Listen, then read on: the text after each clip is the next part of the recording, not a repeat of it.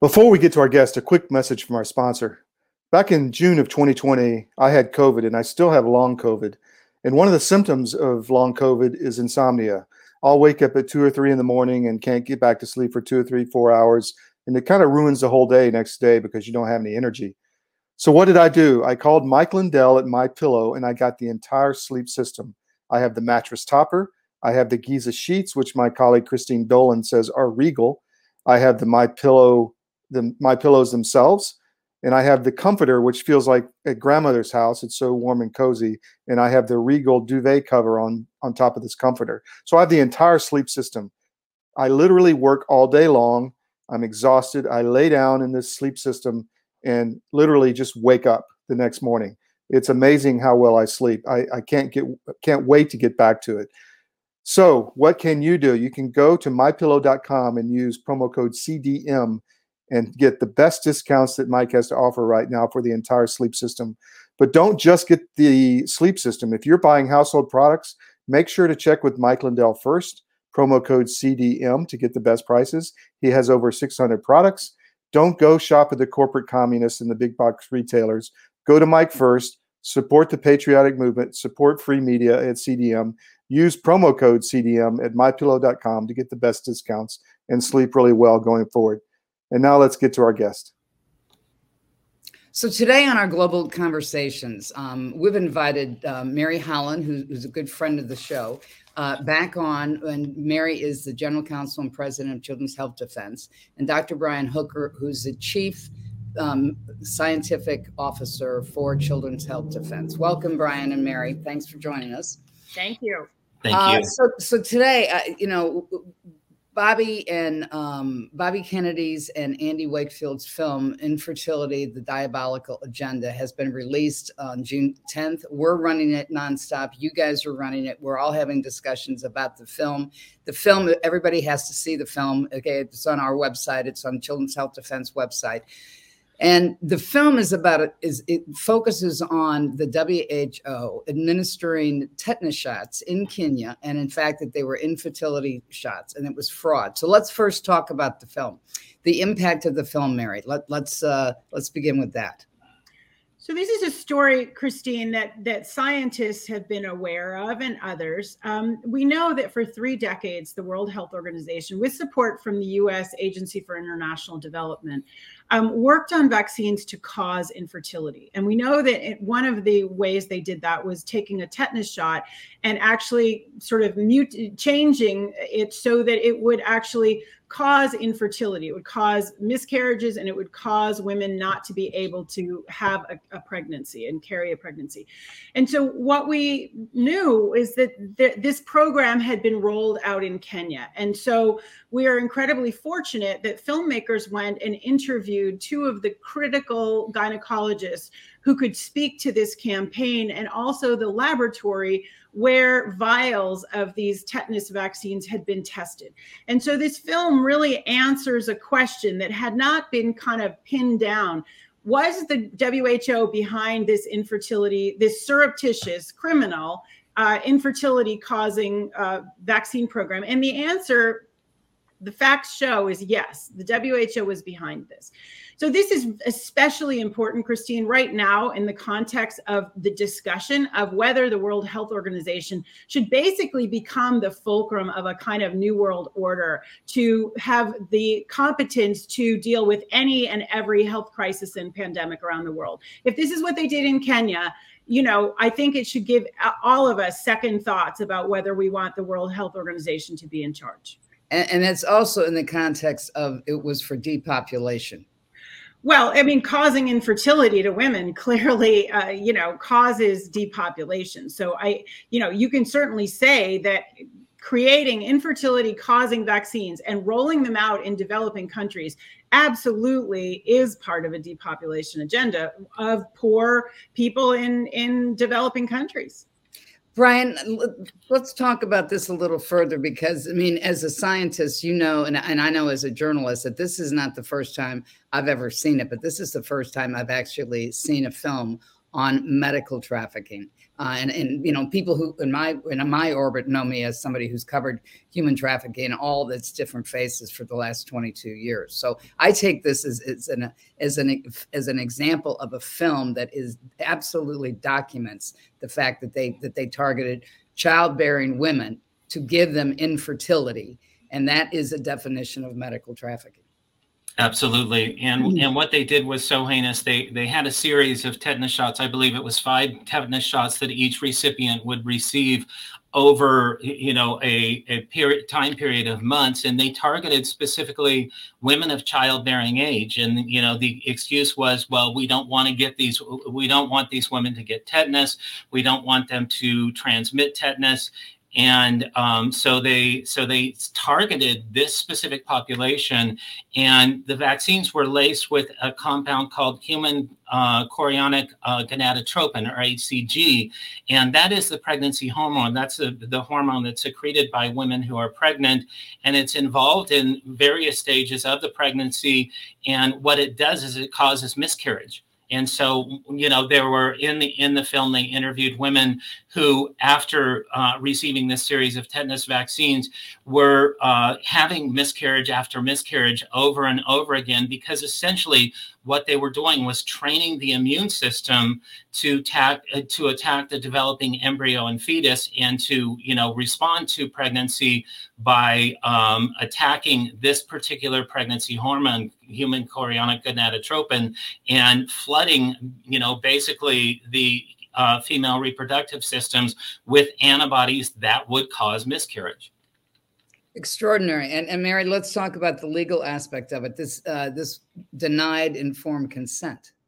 Right. So informed consent, Christine, is the bedrock of ethical medicine, right? And even after World War II, it was sort of narrowly about people being human subjects. But since World War II, this has expanded. So the bedrock of ethical medicine is prior, free, and informed consent to all medical interventions.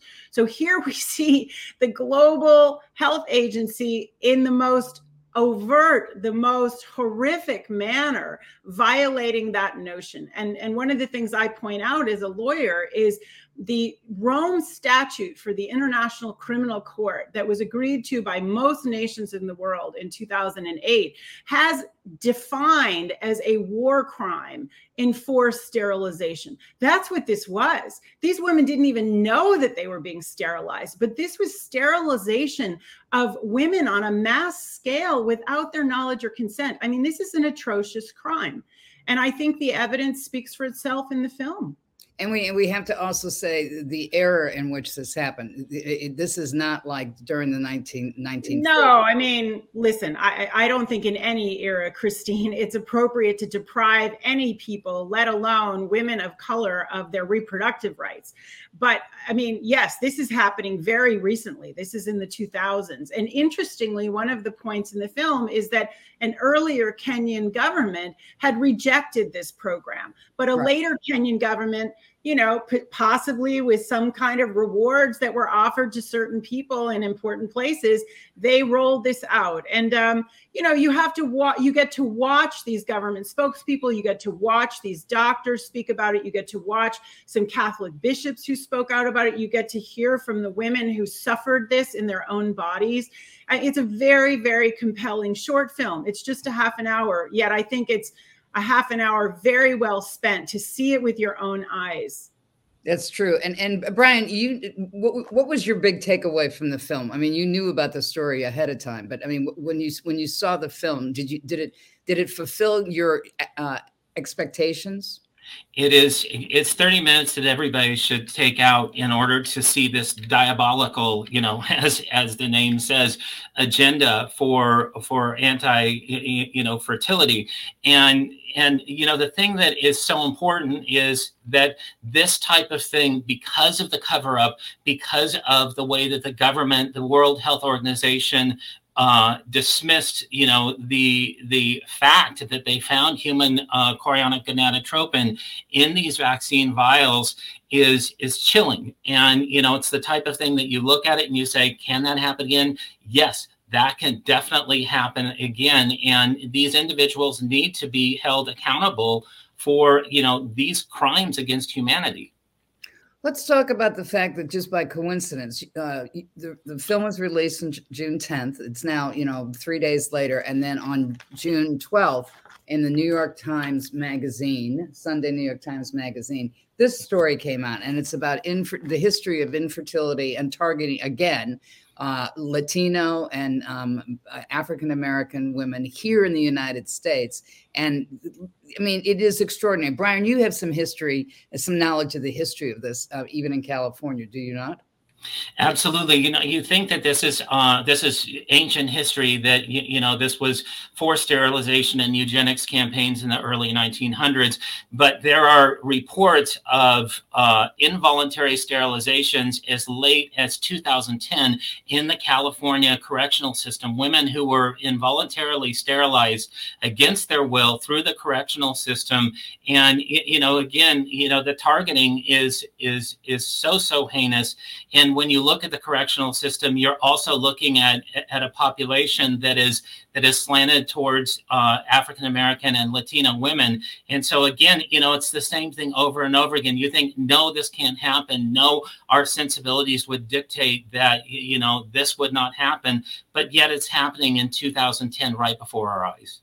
Mary, I was struck by this story when I read it yesterday, and because this came to revelation in the early 1970s when Teddy Kennedy was head of the committee on Capitol Hill, and he had hearings on it, and he had the two people and their mother at the hearing, and it's extraordinary because I did not know until I read this story that there was the federal law that allowed this, and even though they got rid of the federal law, the state laws were still in place and still are in place in some states in the United States. I mean, what are these people thinking? So it's worth pointing out, Christine, that the Supreme Court decision Buck v. Bell, which I want to point out is based on forced vaccination. It's based on Jacobson versus Massachusetts of 1905. Buck v. Bell has never been overturned, right? So Buck v. Bell, the Supreme Court decision, which was penned by a noted eugenicist, Oliver Wendell Holmes, in the 1920s, he said, listen, if the law permits forced vaccination, it surely permits cutting the fallopian tube. And then he says, 3 generations of imbeciles is enough. So it's actually a really fascinating story. Of course, this young woman was not an imbecile. She had been raped. It was not, she was not pregnant by her own choice. So, from the very beginning, so much of eugenics is based on lie upon lie upon lie. But we can't forget for a moment that eugenic thinking is really still very much with us. The notion even that everybody should get a compulsory vaccine to save, humanity, to save everybody. That is eugenics thinking. That is, we will improve humans through our interventions, either sterilizing people or making them more bionic. And if somebody dies, well, probably, it's for the best because they probably were somehow a weaker, lesser human. That is still the same thinking, Christine, behind a compulsory vaccination program, which is very much one of the things we at Children's Health Defense are working on. Well, eugenics is something that people need to get educated about, because when you listen to the narratives that come out of Davos, and you listen to and you focus on the fact, yes, and you focus on the fact that that they want to bring AI, artificial intelligence, and transhumanism into the conversation. Transhumanism, is it not, Brian? Is transhumanism? I mean, isn't it like eugenics?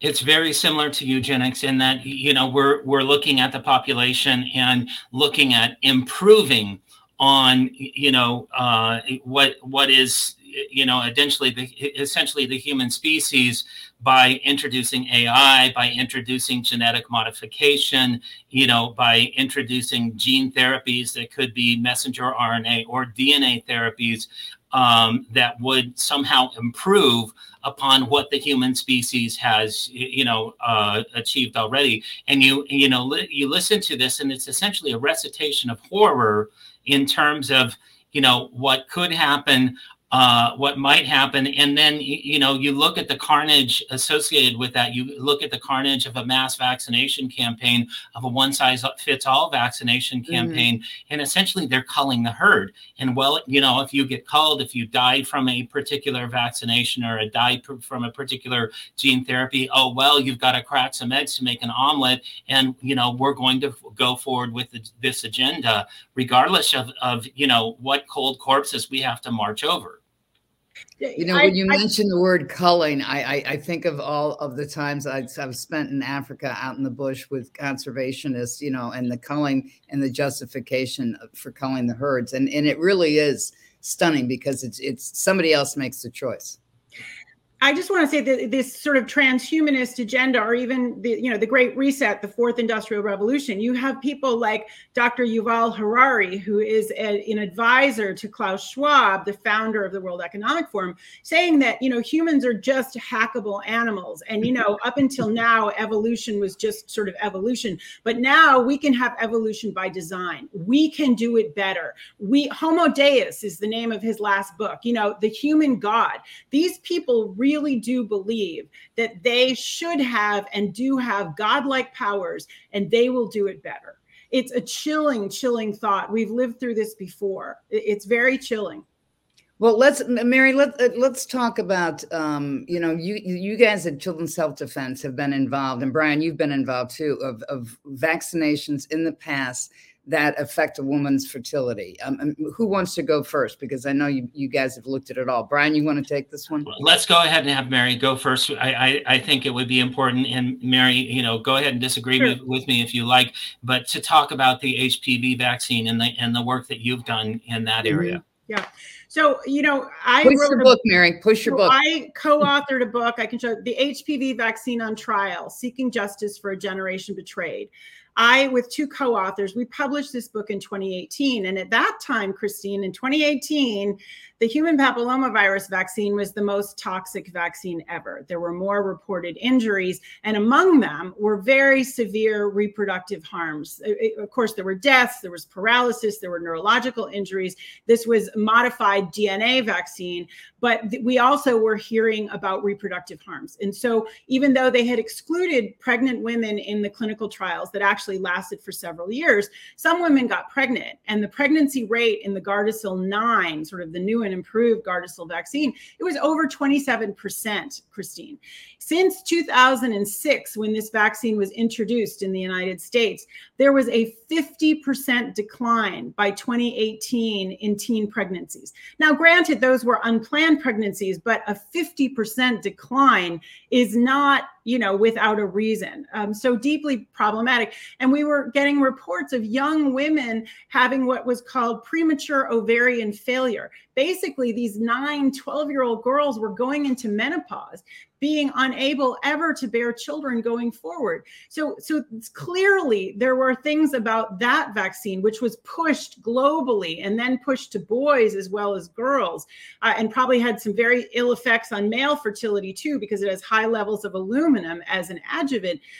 You know, this vaccine was in many ways kind of a template for the COVID shots, with this very strong push and clearly having reproductive effects. And Brian can certainly speak to the COVID shot effects that we see in terms of reproduction.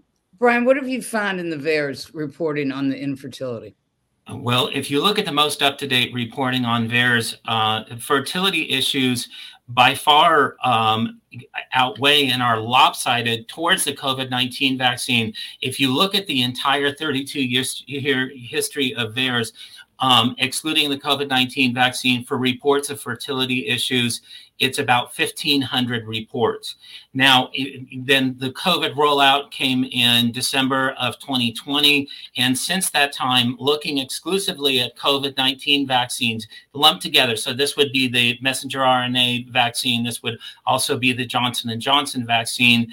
And fertility issues have blown up. There have been over 15,000 reports, or 90%, you know, close to 95% of all of the reports in the history of VAERS of fertility issues are reserved to the COVID-19 shot. And this isn't just fertility issues. This is issues, with menstrual problems, issues with menorrhea, where if you look at historically what the VAERS reports were and what the VAERS reports are, 95 to 97% of all menstrual issues reported are due to the COVID-19 shot. And this is compared to the 31-year history of VAERS prior to the COVID-19 rollout. So VAERS is literally exploding with menstrual issues. And also, if you look at miscarriages and what are qualified as spontaneous abortions, which are miscarriages prior to 20 weeks gestation,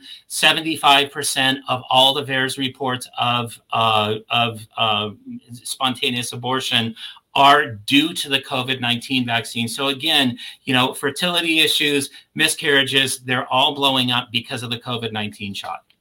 Not only that, but I know that when we have interviewed the vax injured, and the majority of the people that we've interviewed are women. When not everybody wants to talk about their periods, on camera, but off camera during the pre-interviews, I only know of one person, one woman that I've spoken to who has not had some issue since getting the COVID shot. And Christine, I just want to point out that, the government and CDC and FDA were very quick to call this disinformation when people were starting to report this. And, now they're acknowledging, yes, there are some, impact on menstruation and on women's periods. And there's now a little bit of research, but this is more than a year later. This is way after the fact. And people were pilloried, right, initially when they said, yes, I'm having fertility, I'm having menstrual impacts. Elderly women starting to have their periods, young girls like 2 years old having bleeding. Very, very serious, bizarre, unfamiliar side effects. Do you guys think that this issue is going to come forward and that more people are going to start talking about it with the release of this film? Do you have expectations of that? I would certainly hope so. I know that there is more information in the open literature, that there just is starting to be a tipping point. For such a long time, the CDC, the FDA, the National Institutes of Health were doing these sort of studies that were set up to succeed and show that, nothing to see here. The first study that the CDC came out with, which was authored by Tom Shikabura, who is one of the heads of the vaccine adverse events in terms of the COVID-19 rollout, instead of looking at a 9-month or a 10-month gestational period for pregnancy, their duration of their study was 3 months. And so, last I checked, pregnancy was like 9 or 10 months. And now we've got a 3-month study saying that, the rates of miscarriages, the rates of problems are nil, even though they didn't look at full-term pregnancies. And they rolled out another study by Morrow et al.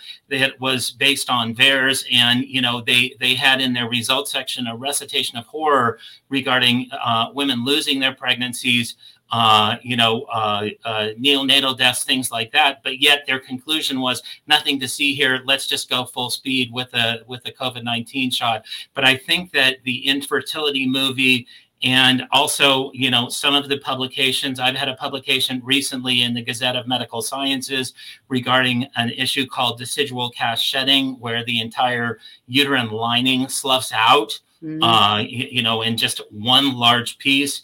And we're seeing many reports of that, where historically that was never seen. It was very, very rarely seen before the COVID-19 era. But now, in a survey of 6,000 surveillants, there have been 292 cases of decidual cast shedding. Wow. Where can people find your article, Brian? If you Google the Gazette of Medical Sciences, it will pop up directly. And then you look under the tab that's public health, then our paper will pop up directly on that. And it's very, very compelling.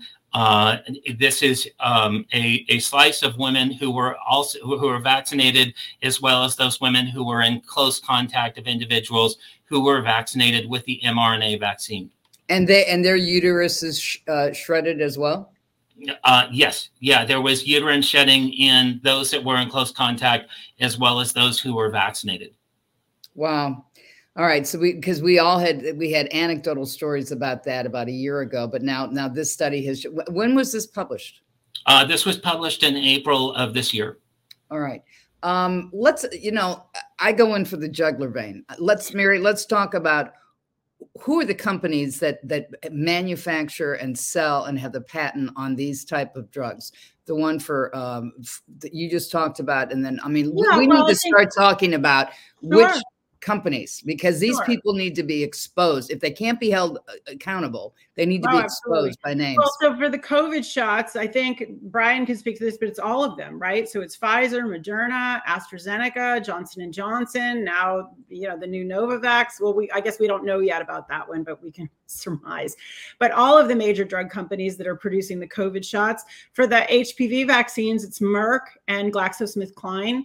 And one point I want to make, Christine, is really until relatively recently, the 2000s, pregnant women would always be advised, don't eat fish, don't drink alcohol, don't smoke, don't take vaccines, don't do anything that might, cause a problem for your fetus. And here we have so-called public health officials telling pregnant women to take COVID shots when there's never been research done, or virtually no research done on this. I mean, it's shocking. It's just from a common sense standpoint, it's absolutely shocking. It's like, don't eat tuna fish, but go get a COVID shot. I mean, it's insane. And this is where we are right now. Recently there was a study that just came out last week, and it was a study talking about COVID disease long haulers is what we'll call them, not the vax injured long haulers, but the COVID disease long haulers. And then I did a deep dive on some of the research, and I discovered that $1 billion, 1 billion, that's not, there's no, with a B, in February of 2021 was assigned to this study from NIH. And the juxtaposition of not having these vaccine injured acknowledged, officially studied, and they have assigned $1 billion in the Biden administration for studying COVID disease long haulers. Not that they shouldn't be studied. I think everybody should be studied because this is such a disaster. Brian, let's talk about the lack of ethics here. How can they do these studies of the COVID disease long haulers, but not the vaccine injured long haulers? Really, how does that work in the medical field? It is just horrible what they're doing, and COVID disease long haulers, that's a new market. And so, you see the money following where the market opportunities are. There aren't market opportunities in vaccine injury. Vaccine injury is a liability that will cause vaccination rates to decline, and that will cause revenues to decline, and that will cause vaccines to sit on the shelf. And I do also want to point out that the Moderna vaccine is actually, the patent on the Moderna vaccine is co-assigned to the National Institute of Allergies and Infectious Diseases, where Anthony Fauci resides and is employed. So, there's a government entity that's taking a cut of these particular vaccines, and also the same government entity that is shepherding and stewarding vaccine injury and quietly just sweeping things under the rug. So, the incestuous ties between industry and between the federal government are myriad. And, we have such a lopsided agenda. Yeah, if there's a patented drug that's available for long haulers, let's find that patented drug so we can make more money. But quietly, we will sweep under the rug, and we will marginalize, and we will penalize those who have been injured by the vaccines. Right. And they can't really recognize the vax injured because it'll cause a vax hesitancy, even though they could use it as a market if they had, but then they'd have to admit that there were vascular and neurological issues, which to date, they have not officially recognized. And Mary, I think it's all about keeping the narrative, right? Narrative is key. And the narrative is they're safe and effective, they work. And, COVID was very, very, very serious. So everything that you're saying not only makes money, as Brian points out, but it preserves this narrative, which is a false narrative, but it's the narrative that's been pushed since day one. Let's talk about the Pfizer document dumps. I love it every month, in terms of infertility and the warnings and everything. And I think, I forget what month it was, might have been March, where in the court-ordered Pfizer document dumps, they had over 1,200 adverse effects, which included some infertility and miscarriages. So, Brian, you want to take that one? Yeah, that was one of the earlier Pfizer data dumps, was actually 1,223 deaths that were reported directly to Pfizer. This was within 3 months of the rollout of the Pfizer vaccine. You've got to remember that when the swine flu debacle happened in 1976, there were just 25 deaths before they pulled the swine flu vaccine directly off of the market. And now we're orders of magnitude greater than that. Can I point out, though, that, yes, Brian, at that time, there was no liability shield. And that's the huge difference. Back in swine flu, the government actually had potential liability. And then they created this kind of tort reform entity so that now they have there's no feedback loop that they feel like they have to do, and there's no financial penalty. And that's the key difference between swine flu back in the 70s and now. So when this story that's in the New York Times, and it is about the 60s, okay, and it talks about that the federal government approved these programs. They were involved with executing these programs on the federal level, and they were allowed on the state level. Who are these people, Mary, that think it's okay to approve a policy where you're going to make people infertile? Christine, I think you have to recognize there's a long history of this, right? There's a really long history. And I think in the vaccine context, and Brian can speak to this, I think they have plausible deniability. I actually don't think that I think the tetanus HCG vaccine was absolutely deliberate. There's no question about it. 3 decades, 30 years to create those. HPV and COVID, I'll bet you that the scientists and the pharmaceutical companies, they kind of skate over this whole issue. They don't do the tests on mutagenicity. They don't do the tests on reproductive harms. They rush it out. And so they have plausible deniability. They would say, we don't know about any harms to the reproductive cycle. I think it's hard to say that it's intentional. With the part of what's so important about the film about Kenya is there's no question that it was intentional. The schedule was intentional, and you learn there's no real question about it in Kenyan. Here, I think pardon me for saying they didn't know, which is unsatisfying. But I think that's what's said about HPV and about COVID. Who was the pharmaceutical company for the Kenyan tetanus shot? Well, it's very interesting. The Serum Institute is the biggest vaccine manufacturer in the world. It's in India, and they were the manufacturer of the Forward brand. But you'll see in the film that actually some of the vials were relabeled, and that was produced by a second company called Biologic something that I actually don't know, Brian. I don't know if you know that company. I don't know that company, but I want to comment specifically about the messenger RNA vaccines, because this is a gene therapy. And, intentionally, FDA did not call it a gene therapy. They did not approve it as a gene therapy. And so, the toxicology, the insertional studies, the reproductive harm studies, the teratogenicity studies, the carcinogenicity studies were not done. They fumbled through some animal trials and said, hey, looks like no reproductive harm here. Never were able to test this in clinical trials regarding reproductive toxicity, and they rolled it out within 3-4 months of initiating these particular clinical trials. And it's heinous that they would do that, and they would take a genetic therapy that could cause some extreme harm, especially when you look at reproductive toxicity, and yet they cut the corners, called it a vaccine instead of a genetic therapy, which it is a genetic therapy, and we're able to introduce it to the public without all this testing. So, Mary, this is the investigative journalist in me. Had they redefined vaccinations, they included gene therapy and so because they did that, Brian, if I'm understanding what you're saying correctly, that allowed them to then not do what they normally would have had to test to get it on the market if it had been called a gene therapy. Am I hearing that correctly, Brian? Absolutely correct. Okay, so Mary, my question to you is, the fact that they intentionally did that, does that prove intent for fraud in a legal sense?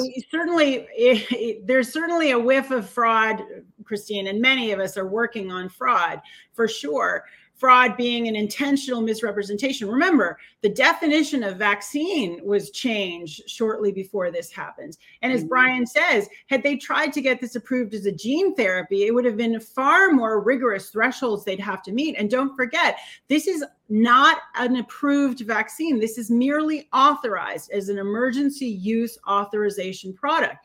The FDA has actually not, although the marketing is it's safe and effective, the legal reality is this is not known to be effective. They say that it is safe, and they say that because it is experimental, everybody has a right to say yes or no. So they're playing all sides of this, right? They're trying to push it out. At the same time, they have the least possible legal liability conceivable.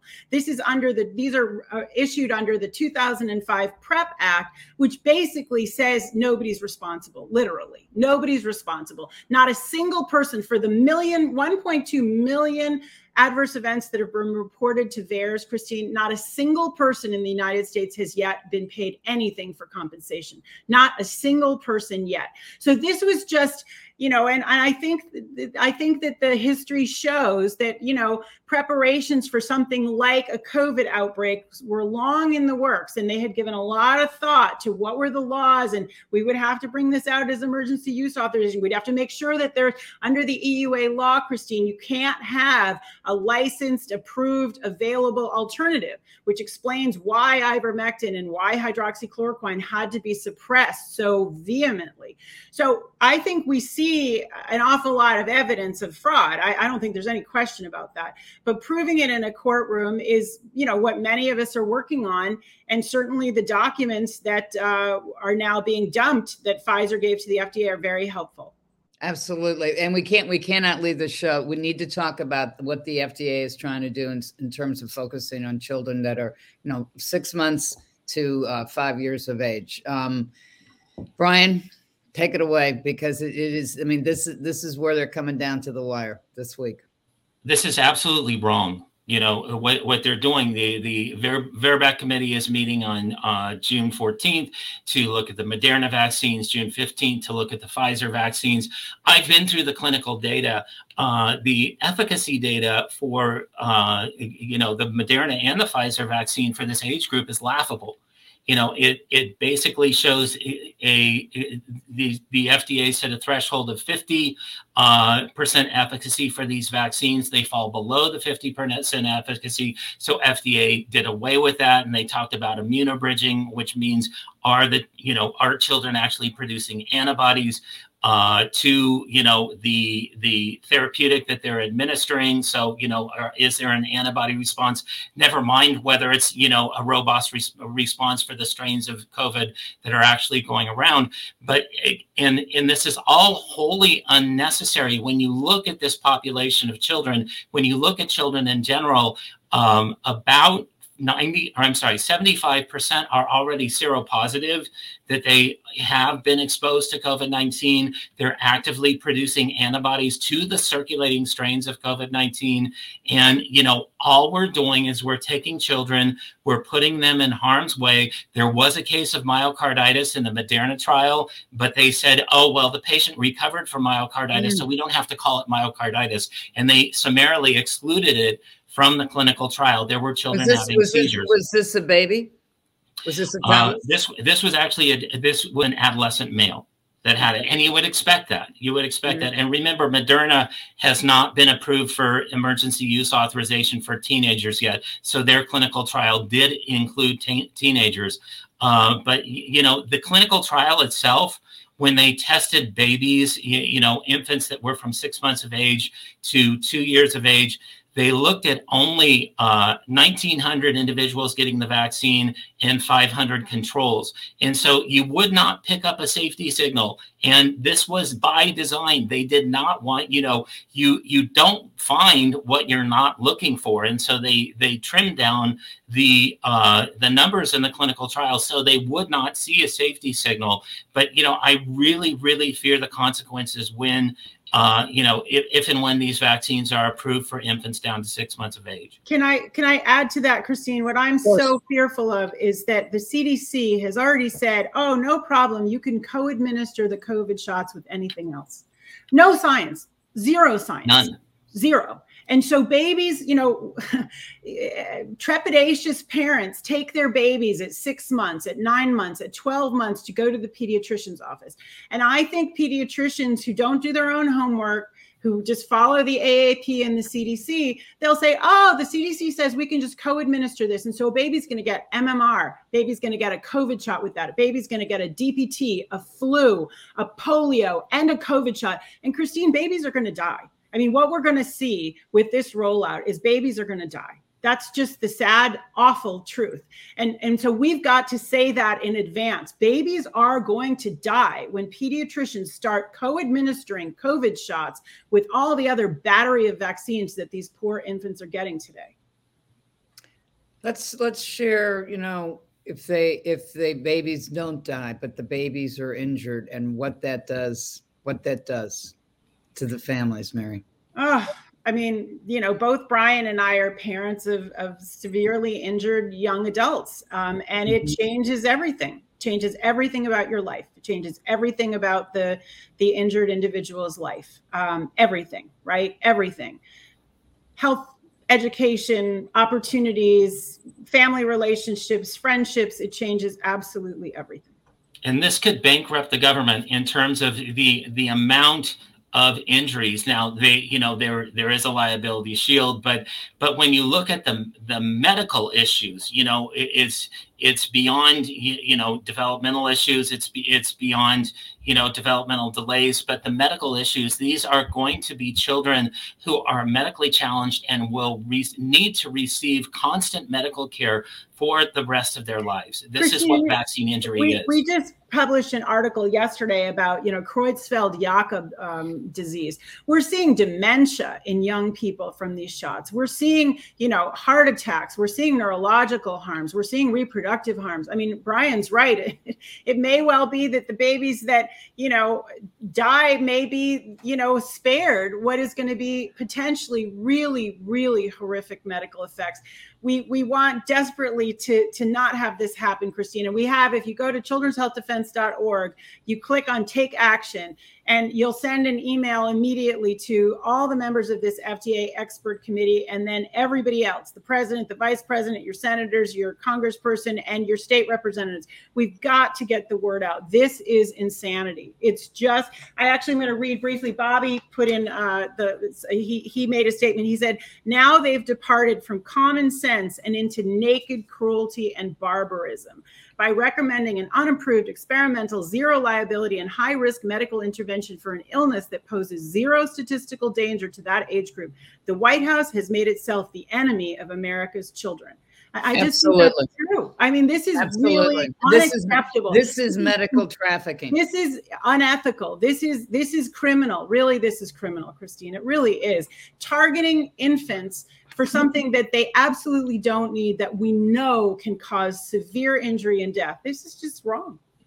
Well, it's, and for the audience who doesn't understand human trafficking, the very definition of it legally is if you have a human being who's defrauded, coerced, or forced for anything, doesn't matter whether it's labor, sex, you name it, or anything in medical, that is considered medical trafficking. Some people, because in this case, in this story where they actually targeted women who were Black and women who were Latinos, that and for them, genocide doesn't always have to be the fact that you are dead. Right. It can be that you are used for medical experiments. And in this case, the fact that they're doing that, they're very close to crossing that line. into genocide if they don't take this stuff Well, off. you know, Naomi Wolf is a definitely commentator on the Pfizer documents, and she has already come out and said this is genocide. And there are other very important people who are looking at this. I want to point out, though, Christine, one of the things, it's very hard for normal people. It's very hard for me to take in this kind of evil. It's very hard to conceptualize that people could be this evil. And this is a different kind of genocide, right? What we've seen in the past is genocide of a particular racial group, or genocide of a particular religious group, or, you know, genocide in a war of the enemy. This is kind of indiscriminate, right? It's like people of all colors, people of all ages, but for sure, it's always targeting the most vulnerable, right? It's the people who are immune compromised. It's the elderly, it's the babies. And this is where the greatest harm is going to show up. Well, I'm not where Naomi is in terms of the genocide yet, but I can tell you definitively, as somebody who has looked at cases all over the world for 22 years, specifically in human trafficking, this is without a doubt. And I said this in 2020 when I first talked to Bobby. I said, this is medical trafficking. Absolutely is medical trafficking. Well, you are lying. They're lying to people. Absolutely. They're defrauding people. They're forcing people to take something that puts them at harm for profit. And all you need is human beings being defrauded, lied to, forced, or coerced for profit. And it doesn't matter whether it's labor, sex, or medicine. That's the definition of human trafficking at the UN. And that's what I think is scary, because the UN has always come out against human trafficking, yet their agency, WHO, which comes under the UN, is now complicit in it by going along and trying to get the health sovereignty over on the other side underneath the Director General of the WHO for all. And this is just heinous. We sit with these individuals who have been vaccine injured. You know, Maddie DeGarry, who was a part of the original Pfizer clinical trial for adolescents, Brianne Dresden, who was a part of the AstraZeneca trial. You know, when they try to post on social media, they're deplatformed. They're being absolutely silenced. They can't even tell their stories, you know, regarding vaccine injury. They can't even hook up with other individuals who are vaccine injured. They're being completely suppressed. And, you know, yet they're suffering. I mean, these people that are paralyzed. Well, hold on for a second. Bree's got a whole group on social media. You know, she was taken down. She basically, she's tenacious. She's playing whack-a-mole. So they'll whack her in one platform. She'll find another platform. They'll whack her in that platform. But, you know, she's had instances where, you know, she's had vaccine injured friends who were on the brink of suicide, who all of a sudden she could no longer contact with because she was deplatformed on social media. And in one instance, the young woman did commit suicide because she didn't know where to turn. She was paralyzed. She had kids. You know, she could not function, and there was no remuneration and absolutely no care, just completely discarded by the federal government. Yeah, it's amazing. The commodification is pretty stunning at this level. I think that's what's hard for people to understand. It is beyond. I mean, this is worse than any human trafficking case I've ever investigated in my life. Well, this is being perpetrated by the most powerful players in the world: countries, corporations, individuals. I mean, this is on a scale of a cabal that we've never seen before. Right. And so returning back to, this is the reason why people need to watch this film. Yes.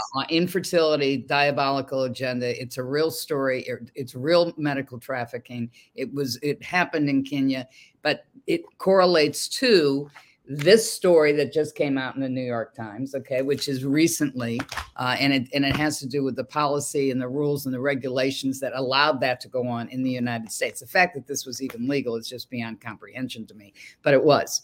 And it wasn't, you know, back in the 1800s. We're talking about in the 1960s, but also now that we know about other cases, you know, in the last decade here in the United States. So this is all very serious. People need to watch this film, wrap their brains around it, and wrap their brains around the WHO, because Mary, you'll have the last word on this. Explain what it is that's happening with the WHO legally, what they're trying to do. Well, at the behest of the United States is at the forefront of trying to create a new international agreement where the World Health Organization becomes the watchword, but also the enforcer for all kind of pandemic preparedness, even over and above the sovereignty of a country that has an alleged outbreak. So they're trying to sign a treaty by August 2024. Literally this week, there will be another town hall.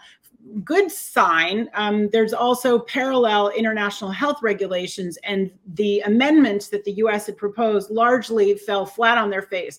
Most countries in Africa rejected them, and countries around the world rejected those amendments to the international health regulations.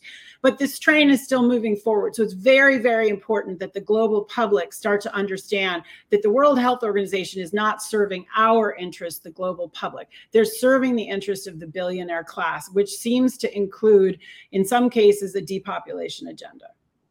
And Brian, you want to add to that? Absolutely. This train has started. It needs to be stopped. Again, the incestuous relationship between, the world's billionaires and the World Health Organization, where they can just, by fiat declare a pandemic at any particular point in time and basically shut down nations, shut down the world's economies. That is what they're trying to do. And so this must be stopped. Yes. Mary Holland, Brian Hooker, thank you very much for your time. And let's just pray for those kids because yes. and their families. All right. Thank you.